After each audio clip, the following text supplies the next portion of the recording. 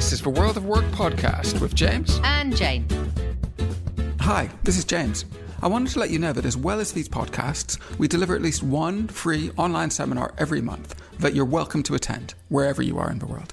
You can learn more about them and register for them via our website, www.worldofwork.io. That's www.worldofwork.io. Hello and welcome to another episode of World of Work podcast. We are here today having a conversation about ACT, about acceptance and commitment therapy. It's something we've been thinking about a little bit and wanted to dive in and learn more about it. And we're lucky enough to be joined by an old friend, Chris Westcott, who I actually met in 2016, I think, many years ago, who is focusing a little bit on this area now. Chris, would you be able to introduce yourself and say hi and let people know a little bit more about yourself and your background and what you're doing at the minute? Yeah, sure. Hi, James. Thanks for having me on. I'm an experimental psychologist, and I'm particularly interested and focused on performance psychology. So summing that up, I guess, the catchphrase I stole from someone, I'm sure, is helping people do what matters when it matters. So when we work with all sorts of people, work with teams, organizations, we work with people who are professionals in corporates, we work with people who work in the public sector, we work with sports people, we work with the medical profession, and we also work with people in the arts as well. Dancers, for some reason, we've got involved with them quite a lot recently, and musicians. Brilliant. That's a great blend. And I actually came across ACT, or when I first started looking into it a little bit more, I saw a lot of reference in the sports domain. I thought it was really interesting, some of the things in relation to sports. Before we get really into the details, could we start at the top level? And could you just explain a little bit what ACT is, what acceptance and commitment therapy is? Yeah, so we pronounce it ACT, and it stands for Acceptance and Commitment Therapy if you're working with clinical populations. If you're working with non-clinical populations, like we are, the D will substitute therapy for training. So acceptance and commitment training. To boil it down, it's a humanistic and solution-focused form of behavioral therapy or behavioral training.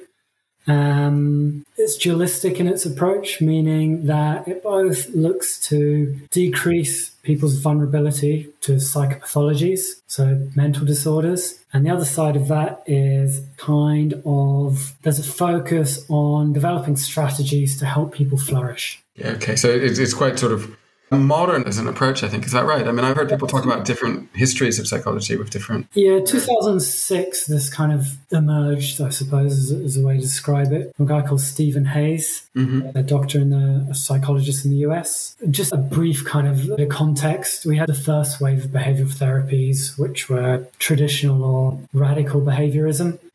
Operant conditioning, Skinner in his box, basically press a button, get a piece of candy as a reward. We can alter your behavior by doing that. You do something good, we congratulate you, we encourage you. You do something bad, you used to get a rap on the knuckles or a scolding or whatever it was. From there, we had cognitive therapy. It was the second wave of behavioral therapies. So guys like Ellis and Beck kind of thought, hold on, it's probably quite important to take account of how people think rather than just how they behave. And their approach was changing problem behaviors or problematic behaviors by trying to change people's thoughts. From there, we get a third wave, which is kind of acceptance and mindfulness-based therapies, where we're more interested in the context and the processes of thought rather than in the content of thought. So we're not seeking to change the content of thought. We're looking to change how we respond to thoughts. Yeah, interesting. I think CBT is something that's in the mainstream or close to the mainstream in terms of people's understanding of it. Why do you think we made the step away from that? Why did we start to, or not step away, why did we build on that, I guess, with CBT as an approach? It's just an evolution. Mm-hmm. So we're trying to restructure people's thoughts. Basically, the proof point there, if we could restructure our thoughts, the content of our thoughts, we'd have all thought ourselves deliriously happy. There'd be no mental disorders. None of us had any psychopathology, and mental health service wouldn't be swamped with people in need. So basically, these control strategies are effective. They're effective in some populations sometimes, but in the broader population, not that effective. And in fact, worse than that, they can be counterproductive. Yeah. So I guess my understanding of that second wave is that as you've alluded, we can become aware of the thoughts that we're having and the feelings that we're having, and we can strive to intentionally change those so that we can create better outcomes for ourselves and others. And my understanding is that you're saying ACT is more about, I guess, accepting of those thoughts and feelings and recognizing that that's part of humanity and navigating forward through the challenges we face despite or regardless of the thoughts that we have. Is that? Absolutely, you've nailed it. So useful contrast is control-based strategies versus acceptance strategies. The third wave of which ACT is part of, acceptance strategies. So rather than struggling against these thoughts, when I feel anxious, if I struggle against the anxiety, I end up feeling more anxious. I get anxiety about my anxiety, and then I'll get scared about my anxiety, and so on and so on. And we just get this loop, a feedback loop, and it gets worse and worse and worse. And in parallel with that, while I'm focusing on trying to control these uncontrollable thoughts, my attention and focus is not on what's in front of me and what matters and what I should be doing. So the example, you need to give a speech to a bunch of people or a presentation. I get some anxiety around that, perfectly normal. If I'm trying to control that, I'm fully focusing on trying to get rid of my anxiety, which is an impossible task. But while I'm doing that, I'm not focused on my presentation. I'm not focused on what's in front of me. Being in the present moment, we might call that. I'm living the past or future. My focus is not on what's important to me in that moment. Yeah, so it sounds like we can be both distracted in using some of our cognitive ability or focus and be distracted by something that might not be effective anyway. When you were speaking about it, it reminded me of a phrase that I heard, or a little story that I heard to do with Taoism a while ago. It was a little story, I can't remember where it was or who said it, but a metaphor of stone in a river. And the story was that the stone that's in the river that is stuck halfway in the bottom of the river poking out is the one that's trying to hold back the river, and that's the one that gets worn down and eroded. Yeah, okay. And the stone that is not and goes with the flow of the river effectively remains whole, but navigates to new places. And look, there's another metaphor is tree. You can bend with the breeze. You can try and resist it and stay solid and potentially get uprooted. Yeah, okay. I'm going to build on that. There's a phrase that I've read and seen a fair amount when we're talking about ACT, and that's psychological flexibility, which really seems to fit into that tree metaphor. Could you just sort of bring that phrase in then?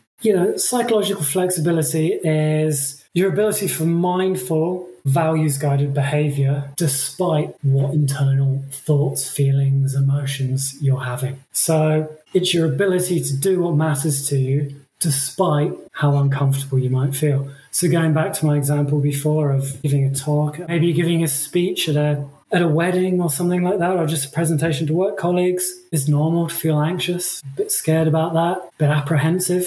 But instead of trying to control those thoughts, one way of controlling them, which might be, I'm not going to do the speech, that's really effective at getting rid of those thoughts short term. But long term, I haven't acted in accordance to what I value, which might be giving a presentation to educate people, might be to amuse people at a wedding if I'm giving a best man talk or something like that. So psychological flexibility is your ability to be like the tree, bend with the wind's the uncomfortable thoughts, and do what matters to you. Yeah, nice. That's a lovely metaphor for this, that tree flexing and bending in the winds around us, but staying true to where it is, and I guess having its roots connected to what matters. Yeah, and look, the acceptance part of that isn't meekly accepting. Yeah. It's accepting that these are part of living. I say to clients all the time, welcome to life. This is what happens. There is a base level of suffering there, regardless of who you are. We work with all sorts of people who are, in financial terms, doing exceptionally well. People sold out of big startups, people on excos of big corporates and FTSE, and looking at their bank balance, they're doing exceptionally well, but they still have a level of suffering. Their Rolls Royce will still get dinged in the car park if they ever go shopping, or maybe at the golf club or wherever it is. Their family members are going to die. Their kids are going to get bullied at school. They're going to feel fat. They're not going to exercise. They're not going to eat well. All these things are part and parcel of life. Really human. Welcome to life. Yeah, you can try and struggle against these feelings that come with this condition of living, but you're on a hiding to nothing. Another good metaphor is, it's like trying to keep a beach ball or a football underwater. Me struggling to control my thoughts and feelings, I can keep that beach ball underwater as long as I'm concentrating fully on it. But if you're on the side of the pool, give me a shout and go, Chris, how about got a couple of margaritas here? Let's get some downers, or let's go have a game of beach volleyball or whatever it is, or go for a walk. As soon as I take my attention off holding that beach ball underwater, it doesn't just pop to the surface, it pops out higher.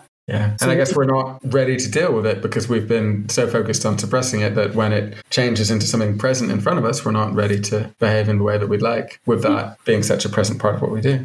And look, as children, you've got a boy yourself, and I've got a niece, and I've never, until this happened to me, I didn't realise, after doing a bit of reading around it as well, how conditioned we are at a young age to suppress, distract ourselves from difficult feelings. And it's done by our parents, and it's not anything malevolent. It's just like a kind of social conditioning. Yeah. So we're brought up, we fall over, we scuff our knee, you'll be all right. Learning to ride your bike, you have a fair few stacks. I'll get up, you'll be fine. Crack on, don't worry about it. Yeah. And then by the time we're older, we're really good at suppressing these difficult thoughts. It's a tough question. I don't know if you've got a thought on this. A lot of the things that we're speaking about sort of resonate to me with some of those more conceptually considered sort of Eastern philosophy things to do with acceptance and Zenness and just being. Do you get any sense that there's a cultural view on that? Yeah, there is definitely some crossovers. The third waves, that mindfulness is at the core of them. It's a term now that's been kind of hijacked quite a lot and co-opted by various people in different sectors. But where ACT is definitely not religious, it's lots of people equate mindfulness to a relaxation, a spiritual kind of vent or a spiritual experience. Mindfulness in ACT through the ACT lens is not that. It is being in the present moment with your attention fully engaged in what's in front of you. It's not zenning out. It's not distracting yourself or relaxing to get away from our internal experiences. It's fully accepting them. And like I said before, not meekly accepting them, accepting that this is part of life. We've got, depending on the literature you look at, we have 20 to 60,000 cognitive events or internal experiences, thoughts, feelings, emotions every day. We absolutely cannot control them. So our best strategy is to accept they're going to sit there within us and be able to flexibly move our attention to what matters in the moment. It's not to say that they're never useful, but it's to identify when they are helpful or not helpful. Keep focusing on them if they're helpful in that moment. But if they're not, you can move your attention elsewhere. Yeah. And I'm going to come on in a minute to ask some questions about how we actually do that, what some of the processes and activities we might be able to do are. But before, could you talk to me a little bit about the, I guess, effectiveness or efficacy of ACT versus CBT or in its own right? Or does it work better for some people than others? Or how does this? Yeah, look, ACT is a subset of CBT. It's kind of and ACT isn't just the only newer form of CBT. There's compassion-focused therapies, there's MBCT, there's dialectical behavior therapies, all different flavors that have a real focus on acceptance and mindfulness rather than the control agenda. And in terms of efficacy, I think going to Google Scholar, there's upwards of 30,000 pieces of research on the efficacy of ACT. So it's CBT, kind of the old school, the second wave, I guess, of CBT, purely because it's been in existence longer. There's probably a bit more research on that. But certainly ACT is growing and its effectiveness is well documented in clinical and non-clinical populations, from sports people to people suffering from OCD, PTSD, clinical anxiety disorders. So basically, if you're in Google Scholar and you are interested in your academic, if you put in ACT -any condition, it will bring up research papers on that. So there's even ACT for insomnia. I was working with someone with ACT-CP, which is for chronic pain. There's a lot of work being done at the University of Queensland on that area as well. So it is a thriving research base. That's nice. That's good to hear. It's good to hear the range of areas that it's being explored with. It feels like it's useful for many people. We've talked a little bit about that sort of reduction of suffering being a bit of a theme. And I guess sort of reflecting on it, do you see ACT as something that takes us from maybe a lower level of satisfactory level? Or is it something that can take us, if things are generally pretty good, can it enhance and make things even better for us, if that makes sense? I'm not sure of the right language around that, but is it the sort of getting rid of negativity or does it bring in positive? How do you see that? Yeah, I mean, looking like to hark back to what we've just been talking about, control strategies kind of label thinking, thoughts and emotions as negative or positive. ACT is context-based. We're not interested in the content of thoughts. We're interested in the context and function of those thoughts. So instead of labeling thoughts as negative or positive, we'll perhaps label them as helpful or unhelpful, depending on the context. So the example I use is you ring me up to go to the pub and have a few beers. Now, depending on my context, that can be helpful or unhelpful, that behavior of me going to the pub. If I'm a recovering alcoholic, in that context, the function of me going to the pub to have a few beers with you, not helpful. However, if I'm suffering from social anxiety and I want to establish some friendships and get out and meet a few more people because I'm caught indoors and I'm lonely, then going out to meet you for a few beers, really helpful. So that in ACT terminology, we describe that as a workability of the behavior. So we look at the workability rather than whether something is objectively positive or negative, be that thoughts or be that in behaviors we can see. Let's dive in a little bit deeper, if that's all right. So we've talked about what ACT is. We've talked about some of its background, some of its effectiveness, some of the people that benefit from this. And we've anchored in on this idea of psychological flexibility and shared some nice sort of imagery to help us think about that. I'd like to explore a little bit now how we actually do this, right? We know we want to be psychologically flexible. I guess are the building blocks of psychological flexibility. Is there anything you can talk to?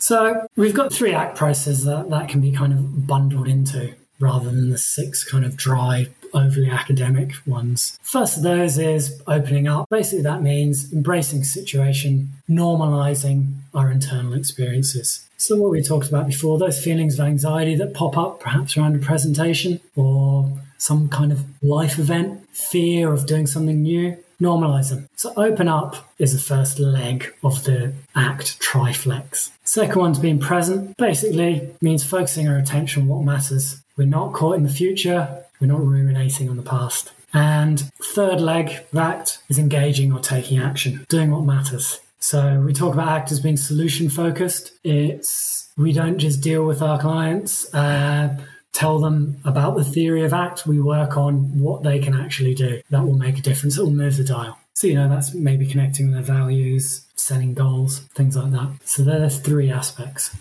Yeah, so let's prod them a little bit more, if that's all right. So with opening up, right, we talked about embracing situations, normalizing emotions, normalizing all of that. How do we go about that for people who've maybe not thought about this stuff? How do you help people get to a stage of recognizing and...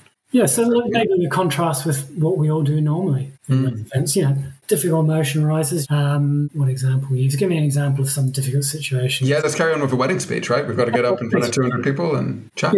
What comes up around there? Thoughts of nervous, anxious, I get a bit scared. What are people going to think about me? Old school CBT approaches would focus on controlling those thoughts, perhaps attaining some kind of ideal performance state. We see sports people all the time with their rituals and their superstitions, distraction techniques, try and take your mind off these difficult thoughts. We've seen the evidence shows this is not effective. That's the struggling to keep the beach ball underwater. So what we do instead is normalize that anxiety. And one way we might do that is by noticing and naming those thoughts. What thoughts am I having here? Okay, I feel a little bit anxious. Okay, I'm noticing how I'm having the sensation here of sweaty palms. Okay, yep, noticing that. What else? I'm noticing a bit worried. I've got the father-in-law sitting in the top table here. Oh, God, he's not going to find me funny. I'm a bit worried about that. Okay.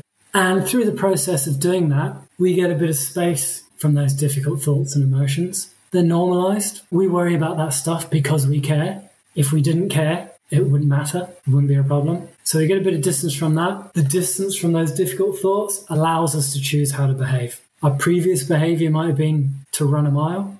It might have been to have a swift 7 pints before you got up to ease the nerves, to try and control the nerves. Not that effective. I've tried that one myself as a best man. Entirely ineffective. So yeah, that's looking at the opening up side of things. That's one of the exercises we might do. It's quite hard to do in a quick, digestible way in a podcast, but process we might do a couple of sweeps of a couple of different exercises and take 10 to 15 minutes just working through it. And one of the cornerstones of ACT is we're not looking for our clients to become dependent on us, looking to give them the tools so they can go off and do the work outside of our sessions to get them to a level where they can do it themselves without us. So it's akin to psychological flexibility, is parallel with physical training or physical flexibility. If I'm a PT, I can show you how to do deadlift or bicep curls, whatever it is, while we've got you in session. But unless you go to the gym and get the reps in, you're not going to see the benefit. Exact same with ACT. We teach people exercises, they go away, practice, we work on it, we tweak it, get them to a stage where they can manage themselves. That's nice. So thinking through on some of that, it feels a little bit to me, and correct me if I'm wrong, as if part of this opening up phrase about normalizing the thoughts and emotions we have is to be able to, as you said, to name them, to see them as something that's happening, and almost to give us a bit of space so we're not a slave to them. We're not on a sort of automatic response, but we can see them. We just need to buy just a fraction of time or a fraction of capacity by doing that so that we can be a little bit more intentional about what we do. Exactly, yeah. Look, they talk about it in ACT. A really good image is talking about getting hooked by thoughts. Okay. So when you imagine we're fish, we're swimming along through the river of life, whatever it is, there's a whole bunch of fishing hooks hanging down there, those difficult thoughts and feelings. Now, when we've bitten on that hook, it's hooked us. Someone, some greater being or whatever is on the other end of that fishing hook, and it's just reeling us in. We've got no autonomy. It pulls us about, but we're faced with a choice. We can either not bite on it in the first place, or, as we all do, we slip, we get hooked, we get caught up in our feelings or emotions or memories, and we're caught up with them, they jerk us around all over the place. The exercises we teach and work on is enabling clients to recognize when they have been hooked, to release that hook, and to refocus on what's more important. Keep swimming on. We can't get rid of the hooks. There's no delete button. We've got all these thoughts and feelings, the 20 to 60,000 a day or whatever it is. It's like a fire hose. We can't turn it off. We can't delete them. So that river we're swimming through, there's all these difficult thoughts and feelings as hooks. Hopefully we don't bite on them. But if we do, we've got some exercises that can increase the likelihood of you being able to unhook. And when you unhook, you can then flexibly move your attention to what matters and go on with doing the things that move the dial in your life. Things that give you the satisfaction, the fulfillment, vitality, all those good things. And when you were speaking, I was thinking of another sort of image. Do you remember those like finger trap puzzles? Do you remember those things? Like you pull your finger. Finger trap, is it? Yeah, you put your finger in, and if you try and pull your finger out, it gets trapped. Like quicksand. Exactly. Yeah. The more you struggle, the worse it gets. Exactly. That type of thing. So they talk about, in acting literature, they talk about a guy called Russ Harris, who's he's a psychotherapist, ex-GP. He's based in Australia. He's a British guy from, I think, Liverpool. He talks about flicking the struggle switch. I can choose to struggle against this. That's fighting against a fishing hook, jerking me around everywhere. I can try and control it and struggle against it. It's just not going to work. So we talk about flicking the struggle switch off, dropping the struggle. Yeah. So if we sort of recognize what's going on, recognize that we've been hooked or whatever that is, and we acknowledge we've got all these emotions in these moments and that fighting against them isn't helpful. Yep. And what we want to do then is we want to sort of do something that is helpful in that moment. Exactly. How do we know what's helpful for us? How do we work out like what's a helpful guide rails or guidelines or decision-making support? So a useful way of doing that is identifying your values, which is one of the cornerstones of ACT. Now, values, again, a term that's been co-opted. We don't have to go very far at all to look to see our company from the largest corporate to the smallest one-man band that has their values prominently plastered somewhere. What we mean in ACT by values is a way of being. So I'll just break that down a bit. It's not things that we value. Clean air, a nice house, shelter, maybe a fancy car for some people, holidays. That isn't what we mean by values. What we mean by values is a way of being. How we want to treat others, how we want to be treated ourselves, how we want to treat the wider world. What really matters to you in your life. A good way is to look at a counterfactual of that. If we're leading a life that's kind of fulfilling our values, we're being how we want to be, acting how we want to act, treating others how we want to treat others, we feel satisfied. We have a sense of vitality. Life's interesting. It's a bit more exciting. There's a bit of meaning there. Contrast that with the opposite, a life that isn't guided by values-based behavior. A bit empty, sense of dissatisfaction, perhaps a bit of regret there. Might be a bit dull, lack of vitality. A phrase we hear quite often is people feel like they're going through the motions. And that's when your day-to-day consists of actions that aren't guided by values. or congruent with your values. You're not doing those things that really float your boat. So examples might be me, my values. One of them is being compassionate. Another one is being skillful. So for me, during my day, being compassionate, in my work, I'm dealing with clients all day, showing a bit of empathy towards them. Doing that makes me feel really good. Another value I have is being skillful. So my sports or hobbies that I practice, a lot of them are skill-based. I'll go out today, it's here, it's blowing 30 knots, it's horrible, it's raining. I'll go in the sea and have a surf because I want to raise my skill level on that. And I've been doing that for 40 years because it really floats my boat, increasing my skill at something. Another one of my values is curiosity. On a day-to-day basis, I'll do a bit of research. I'll ask people about their lives. I'll go and investigate things. I'll go down a Wikipedia hole, a YouTube hole to satisfy my curiosity about something. And we find the research shows if we sprinkle those values kind of throughout your day, it gives your life a greater sense of purpose and meaning.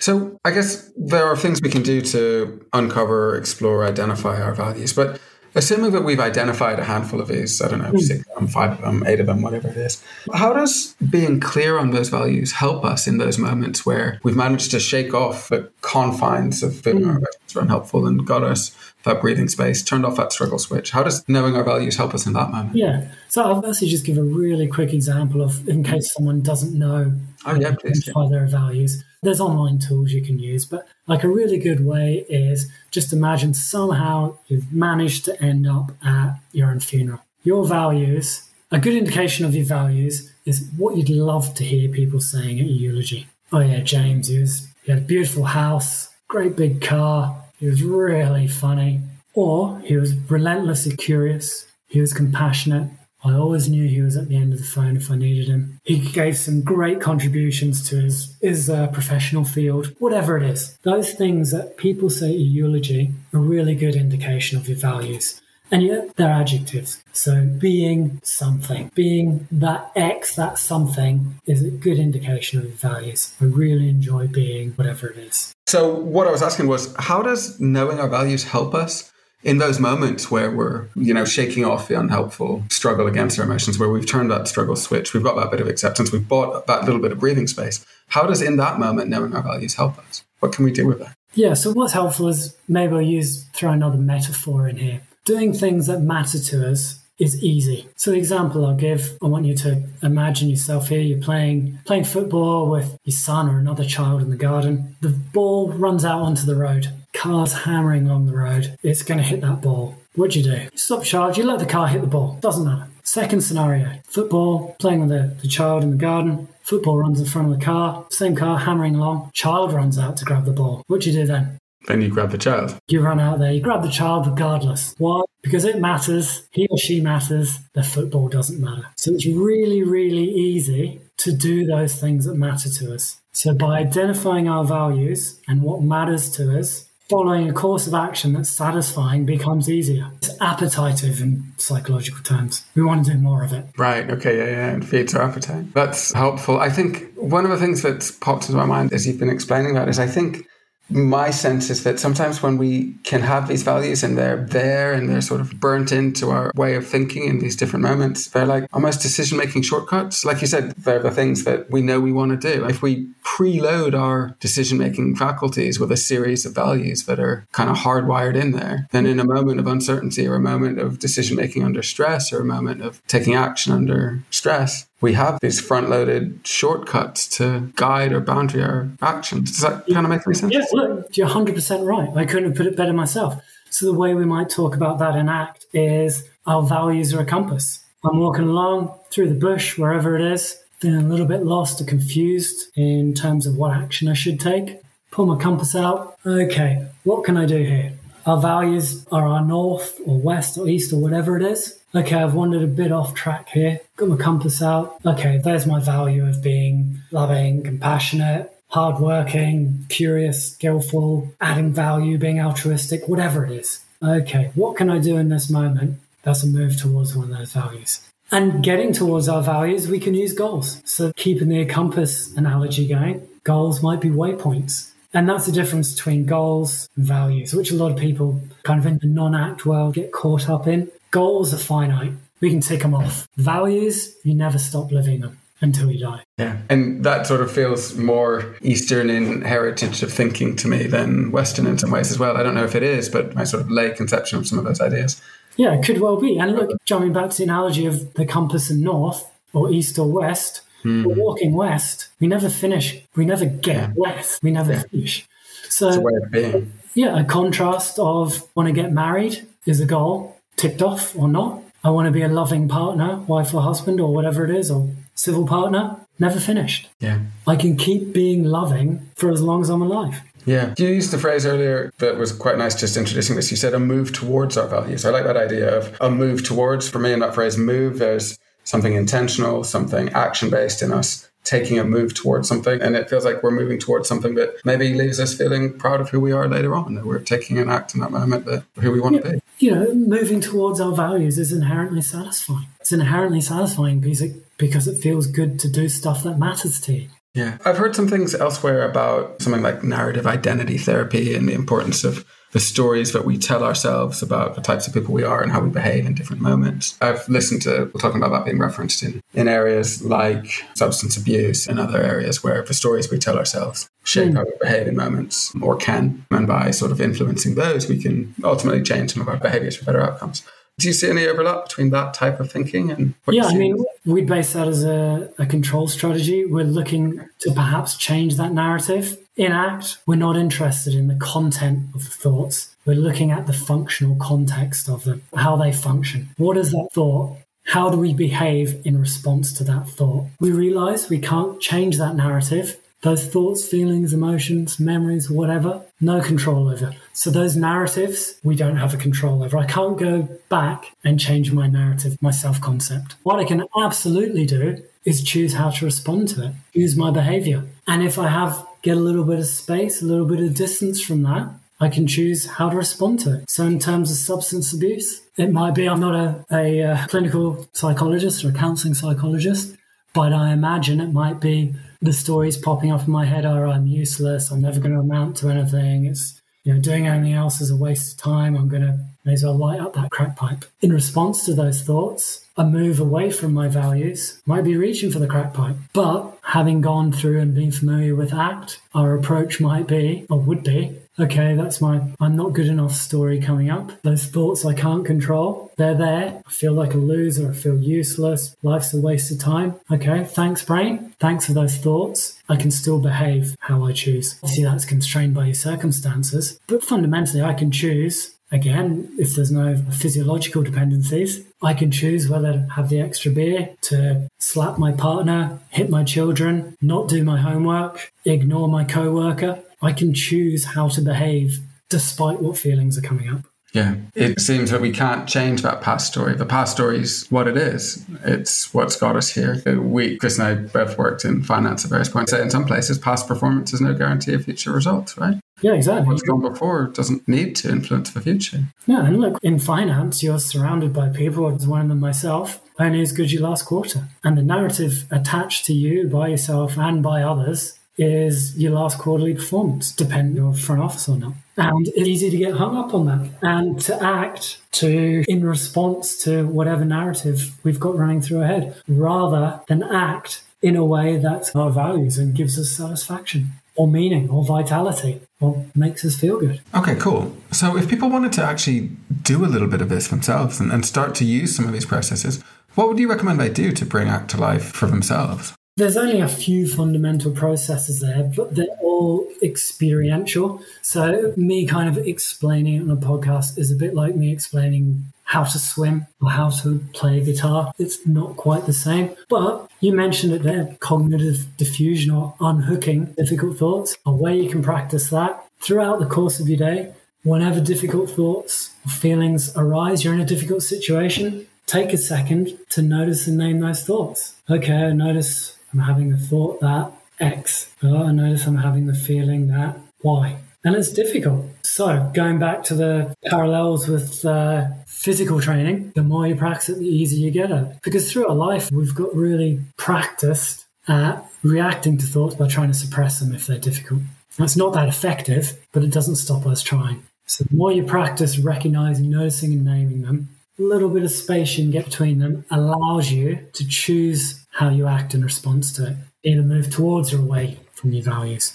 So to do that sort of practicing, what do you recommend people do to try it? Do they just sit for a minute and think? I mean, what do I do? It's as easy as. I've given the example of walking on the beach with a significant other, or having a walk, discussing some kind of household thing that has or hasn't happened, has caused some problems. Oh, those thoughts that come up. If only you'd done this. Why didn't you do that? Told you, blah, blah, blah, whatever. Our immediate response to those in the past might have been to blow up and say them out loud, have the argument. Instead of doing that, take a second, identify the thoughts you're having, and then choose how to respond. That's in line with your value. So the evidence shows that practicing that for 3 times a day, between 30 and 60 seconds, has a noticeable effect.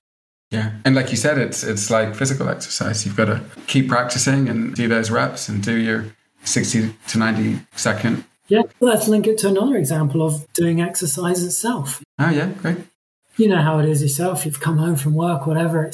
I know you're in Edinburgh, the weather, although it's fantastic, obviously, most of the time. Sometimes it's not great. You come home from work. The plan is to go out for a run. It's chucking it down. You have those difficult thoughts come up. Oh, can't be bothered. What's the point? I missed my run the other day. I'm never going to run a sub-3 marathon, whatever. All these difficult thoughts come up. Now, by noticing, naming them, identifying them, diffusing, unhooking from them, you get a bit of space. Okay, one of my values is self-care. I want to look after myself here, physically, mentally. To live in line with that value, what could I do? I want to sit on the couch. That might be my away move. Flick on the TV, order a pizza, jump in the bath with a hamburger, whatever it is. Might be my away moves. Self-care, okay. You know, my physical health's important to me. Okay, I'm going to act in line with values. I'm getting out there. I'm smashing out my 5 or 10 or whatever it is. And having done that, you know how you feel yourself.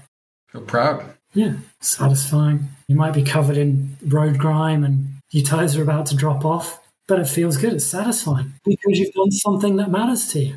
That's the equivalent to jumping out there and getting your kid out of the way of the car and maybe getting your leg broken. Doesn't matter. It feels great because you've done something that matters. Brilliant. All right. Well, I think I'm going to wrap us up in the interest of time. We've covered a huge amount there, from the introduction to ACT, to exploring some of its genesis, to reflecting on its effectiveness, to thinking about the building block, some of the ways we can use it in practice, some of the people that it can help. So that's super helpful. Just before we go, how can people learn a little bit more about you and what you do?